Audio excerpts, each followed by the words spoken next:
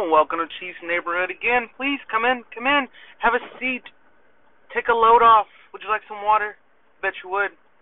Just look in front of you, check your cup holder. You got something in there? Alright, have a sip. Alright, let's go.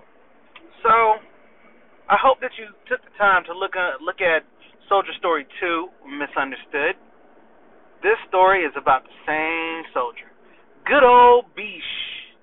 Now, mind you, I told you Bish was the type of person that whenever he said something, he kind of meant it, even if he was joking. Well, this go around, Bish comes to me. Now, before I really get into it, I used to sell cars. I sold new cars, I sold used cars before I joined the military. So, some of my soldiers know this, some of them don't. But Bish, came to me and he was like, "Hey, sir, I have a question." I said, "What's going on?" He was like, "I want something faster." Well, what do you have now? I have just a regular little Nissan Sentra. I was like, "Okay, well, how fast are you trying to go?" He says, "Well, I want a muscle car." I was like, "All right, well, muscle cars are cool." So he's like, "Well, I don't know. I don't know what I can afford."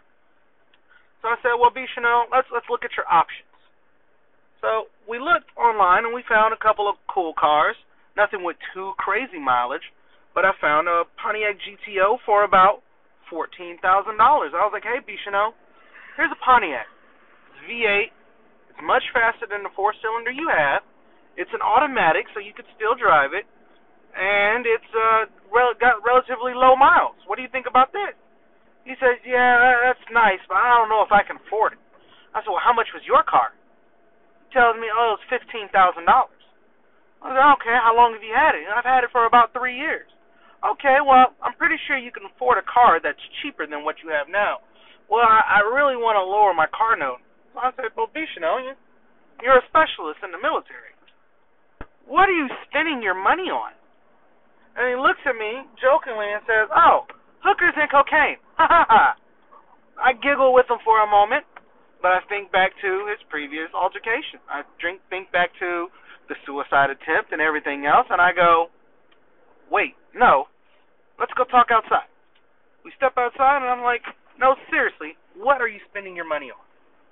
He goes, "Well, hookers." I'm like, "Damn it, Bish, how did you get up with these hookers?" And he was like, "Well, it's not my fault. During the end brief when we first got here, they told us not to go on Backpage. Well, curiosity really made me want to look on Backpage. And when I looked on Backpage, they had escort services, so I just called one to see if it was real." I was like, "Well, Bish, you could have gone to jail." He was like, "Well, I wasn't too worried about going to jail, but I just wanted to know, what the services they offer." "Okay, so what happened?" "Well, I used the services." "Stop using the services, Bish." He was like, "Okay, I will. I promise I'll stop." I'm like, "I mean it. I'm going to put this on a counseling, but I'm not going to put it in your packet, but I want you to sign it, and we're going to put it and keep it on the computer. Does that sound good?" He was like, "That sounds good." I'm like, "Okay, if I find out you're doing this again, I'm getting counseled." Well, a couple days go by, and I notice as I'm pulling into PT, his car has been hit. So I'm like, "Huh. Hey, Bish, what happened to your car?" He looks, he goes, "Oh, what?" "Oh, no, don't worry about that. Somebody tapped me in the parking lot." I'm like, "It looks like they tapped you kind of hard." He was like, Yeah, it's all good. I'll just call it on insurance." I was like, "Okay, well, you need to do a police report. Have you done your police report?" "No, do I have to if nobody was there?" "Yeah, man, you might want to do this police report so that you can get a timeline and everything of when everything happened." "Roger, Sergeant, I'll get the police report."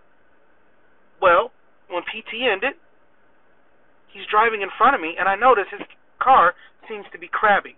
And for those who aren't familiar with the term crabbing, a car drives straight, but a car that's crabbing kind of drives crooked, like it's sideways. So I call him. I know his car has Bluetooth. "Hey, what direction is your steering wheel pointed?" And he was like, "Well, now that you mention it, my steering wheel is pointed to the left." I'm like, "Bish, you've been hit really hard." So he's like, Yeah, I'll do the police report." So I say, "Okay, He drives into shift. I say, let's go look at your car. We go out there and we look at it, and I'm like, hey, man, I don't need you driving this vehicle. You shouldn't be driving this. And he said, well, why not? I was like, if you drive this vehicle, you could get into a potential accident. Your alignment is off, and you're starting to rub the inner part of your tires off. So he's like, oh, okay, well, I'll go get an alignment. I was like, yeah, you should do that. I help him, set him up with an appointment to get his alignment. When he goes to get an alignment, the guy tells him, he's like, hey, buddy, it's more than your alignment off. Your rim's bent, everything else. So at this point, I'm really scratching my head to figure out, hey, man, if someone hits your car in the parking lot, yeah, you need to have insurance take care of this. An alignment's only like $60, $70. This guy's telling you it's going to be $300 to fix your car. So I was like, all right, well, what's your deductible? Oh, well, my deductible is $500. So I was like, Jesus. Well, you're going to have to pay the $300. Well, I don't have the $300. Well, you're going to have to wait and not drive the car for a while until we can get this situated. So I sit there perplexed, just trying to figure out, how the fuck did somebody hit his car that was parked and do all this damage? So I said, Bishno, come here, come to my desk. Yes, Sergeant, I'm here. Please tell me again, how did that happen? And he looks at me and he's like, oh, I said someone hit me. I'm like, it's not making sense, man. It doesn't add up. I need you to explain to me what happened. And he was like, well, promise not to get mad. So I'm like, oh, here we fucking go. Okay, I won't get mad. What's up? Well, remember the hookers I told you about? I said, yes. You better not be fucking hookers. He's like, I'm not having sex with hookers. I promise. I swear to God. That's not what I'm doing. I'm not burning anymore. I'm good. So I was like, okay, well, what happened? Well, I've befriended the hookers. I said, what? Yeah, they're my friends. So, Bishno, what do you mean? Well, I hang out with the hookers, but I'm not having sex with them unless they just kind of want to have sex. So I'm like, okay, but are you paying? No, I'm not paying. All right, you're not paying for sex. That's all that matters. And he's like, well, I befriended one of the hookers, and she asked me to give her a ride. So I gave Cinnamon a ride. Said, stop. Who the fuck is Cinnamon? Oh, Cinnamon's the hooker. She's a hooker, but she has red hair. So we call her Cinnamon. Who's we? Oh, all the other hookers. Jesus, just keep going. Okay. So, gave her a ride, and apparently, she wanted to go to a drug dealer's house. I was like, please tell me you're not buying drugs. No, I didn't buy any drugs. You should know you can't have people with drugs in your car. Yeah, I know that now. What do you mean you know that now? Well, apparently, she didn't pay the drug dealer. Well, what do you mean? Well, she was supposed to be doing sexual favors for the drug dealer, and as I was out there waiting in a car, she came running and just jumped into the car and was like, drive, drive, drive. I looked confused and said, well, what's going on? When I looked up, the drug dealer was standing at the doorway of the apartment with a gun pointed at us. I was like, oh, wow, really? He said, yes. But what did you do? He said, I put it in drive. But when I put it in drive, I went over the little parking barricade thing. So I was like, oh, that's how you probably messed up your alignment. He was like, no. Well, what I had to do is, in front of the barricade, it was a ditch. And I had to drive my little Sentra through the ditch. So as I'm trying to drive it into the ditch, the guy is shooting at us. I'm like, oh, God, are you serious? He's like, yes. He's like, so at this point, I'm terrified.